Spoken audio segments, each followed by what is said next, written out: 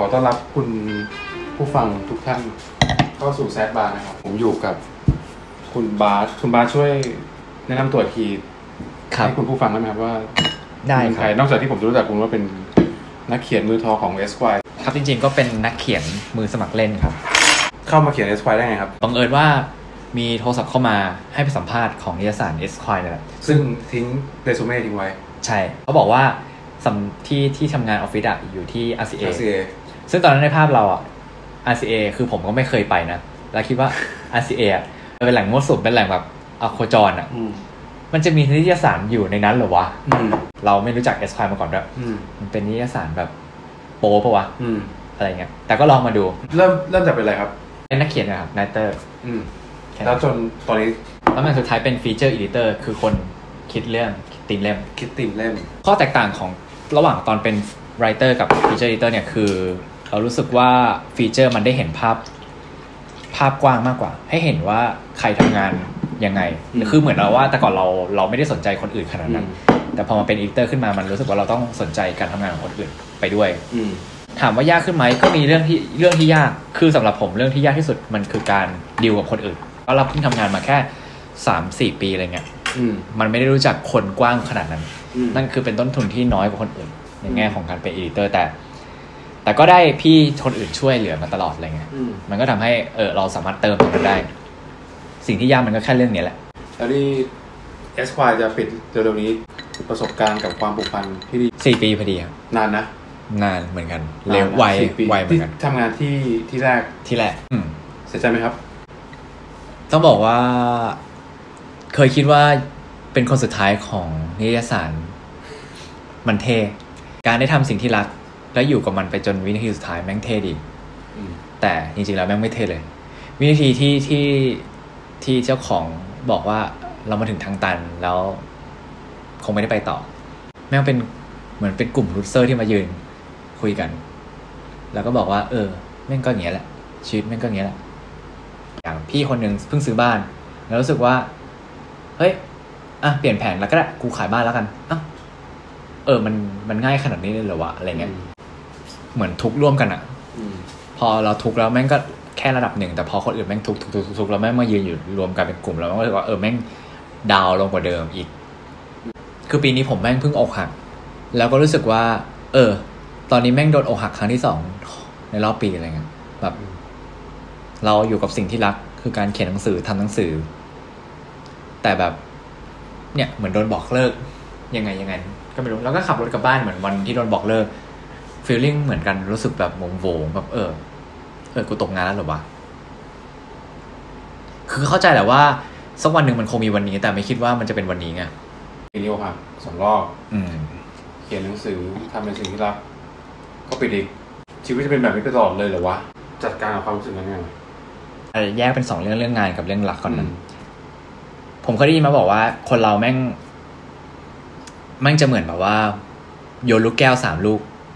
ตลอดเวลา1 ลูกคือความรักคนรักลูกที่2คืองานลูกที่3คือครอบครัวทำยังไงก็ได้อย่าให้3 ลูกนี้แตกพร้อมกันผมแตกมาลูกหนึ่งตอนต้นปีเรื่องความรักก็ยังพยายามประคับประคอง2 ลูกไปจนตอนนี้มันแตกลูกที่2ก็คืองานก็เหลือครอบครัวจริงๆครอบครัวผมโชคดีตรงที่ว่างานมันค่อนข้าง flexible เลยทำให้เราทำงานที่บ้านได้บ้างเราก็รู้สึกว่าช่วงหลังๆมาเนี่ยผมอยู่บ้านบ่อยมากแล้วก็สนิทกับพ่อแม่มากขึ้นนี่เป็นข้อดีอย่างหนึ่งที่ทำให้ต่อให้ลูกแรกแตกไปครอบครัวแม่งก็แข็งแรงงานยังแข็งแรงอยู่ตอนนี้พองานแตกไปครอบครัวแม่งก็ยิ่งแข็งแรงขึ้นแล้วรู้สึกว่าสิ่งนี้แหละที่แม่งยังอยู่ต่อให้อันอื่นแม่งแตกไปครอบครัวนี้ไม่ได้เป็นว่าไม่ได้หมายถึงว่า family อย่างเดียวนะอาจจะเป็นเพื่อนสนิทหรือใครที่รู้สึกว่าคุยด้วยแล้วรู้สึกว่าแบบแฮปปี้อะไรเงี้ยคุณต้องบาลานซ์ทั้ง3สิ่งนี้อย่าให้มันขาดไปสักอันใดอันหนึ่งแค่นี้กับเรื่องความรักจริงแต่ก่อนผมแม่งเป็นคนที่ฟูมไฟมากๆผมโดนเรื่องความรักนี่ผมโดนมาหลายมุมมากโดนเพื่อนแย่งแฟนบ้างโดนเลิกบ้างโดนนี่นั่นบ้างแต่พอมาคนล่าสุดที่โดนบอกเลิกไปอะไรเงี้ยเราก็รู้สึกว่าแม่งก็แค่เรื่องหนึ่งในชีวิตเหมือนพี่ปิดไฟดวงนี้ออกไปในชีวิตพี่ก็ยังใช้ชีวิต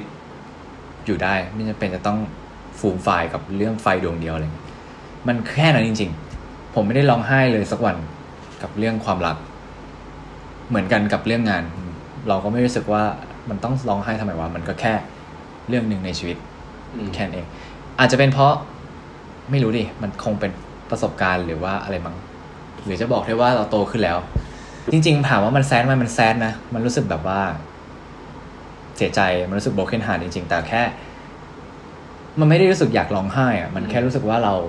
ราจัดการได้คงไม่ได้โชคดีเกิดกับทุกคนหรอกไอความรู้สึกแบบเนี้ยคุณต้องใช้ความกล้าด้วยคุณต้องกล้าที่จะไปมองอีกแบบหนึ่งนะซึ่งอันนี้มันอยู่ที่ประสบการณ์ที่เจอมาว่าเราเจออะไรมาแล้วยังไงวะสุดท้ายแล้วเราก็ต้องผ่านมันไปให้ได้งั้นข้อสุดท้ายแซดบาร์เนาะใครเจอเรื่องแซดสมมติว่ามีลูกแก้ว3ลูกอย่างที่บาสบอกลูก1แตกไปแล้วลูก2แตกไปแล้วของบาสลูก3ยังดีอยู่และดีขึ้นด้วยแต่ถ้าเกิดมีใครสักคนที่ลูก3แม่งลาวแล้วบาสจะให้คำแนะนำเขายังไงจริงๆลูกที่แตกไปแล้วไม่ได้ทำมาไม่ได้แปลว่า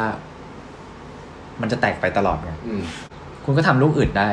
ในเวลาเดียวกันไม่จำเป็นจะต้องแบบว่าหวังพึ่งสุดท้ายรู้อย่างเดียวครอบครัวต้องพากูไปรอดไม่จำเป็นความรักมันแตกไปแล้วคุณสร้างใหม่ได้การงานแตกไปแล้วคุณก็ทำใหม่ได้แค่อย่าให้มันขาดไปจน3อย่างอ่ะมันต้องมีอะไรสักอย่างหนึ่งพึ่งพิงไว้บางคนอาจจะแต่งครอบครัวมาตั้งแต่แรกพ่อแม่ทิ้งตั้งแต่แรกคุณไม่มีลูกนี้อยู่แต่ก็ไม่ได้แปลว่ามันจะไม่มีลูกนี้อีกนี่คุณก็หาครอบครัวที่เป็นเพื่อนหรือใครสักคนที่เป็นครอบครัวของคุณได้จริงๆมาแทนได้งานก็เหมือนกันคุณแตกงานนี้ไปคุณก็ไปหางานอื่นแล้วก็สร้างงานที่มันมั่นคงขึ้นมาเป็นลูกแก้วลูกที่2ก็ได้หรือแฟนต่อให้มันแตกไปมันก็ไม่ได้แปลว่ามันจะมีแค่คนนี้คนเดียวในโลกมันก็จะมีคุณอาจจะไปเจอลูกแก้วใบอื่นที่อื่นสักที่หนึ่งแต่จริงๆผมอยากจะบอกว่ามันอยู่ที่การโฟกัสมากกว่าเราอย่าไปโฟกัสกับสิ่งที่แม่งแตกไปแล้วแต่ให้โฟกัสกับสิ่งที่มันยังเหลืออยู่ดีกว่า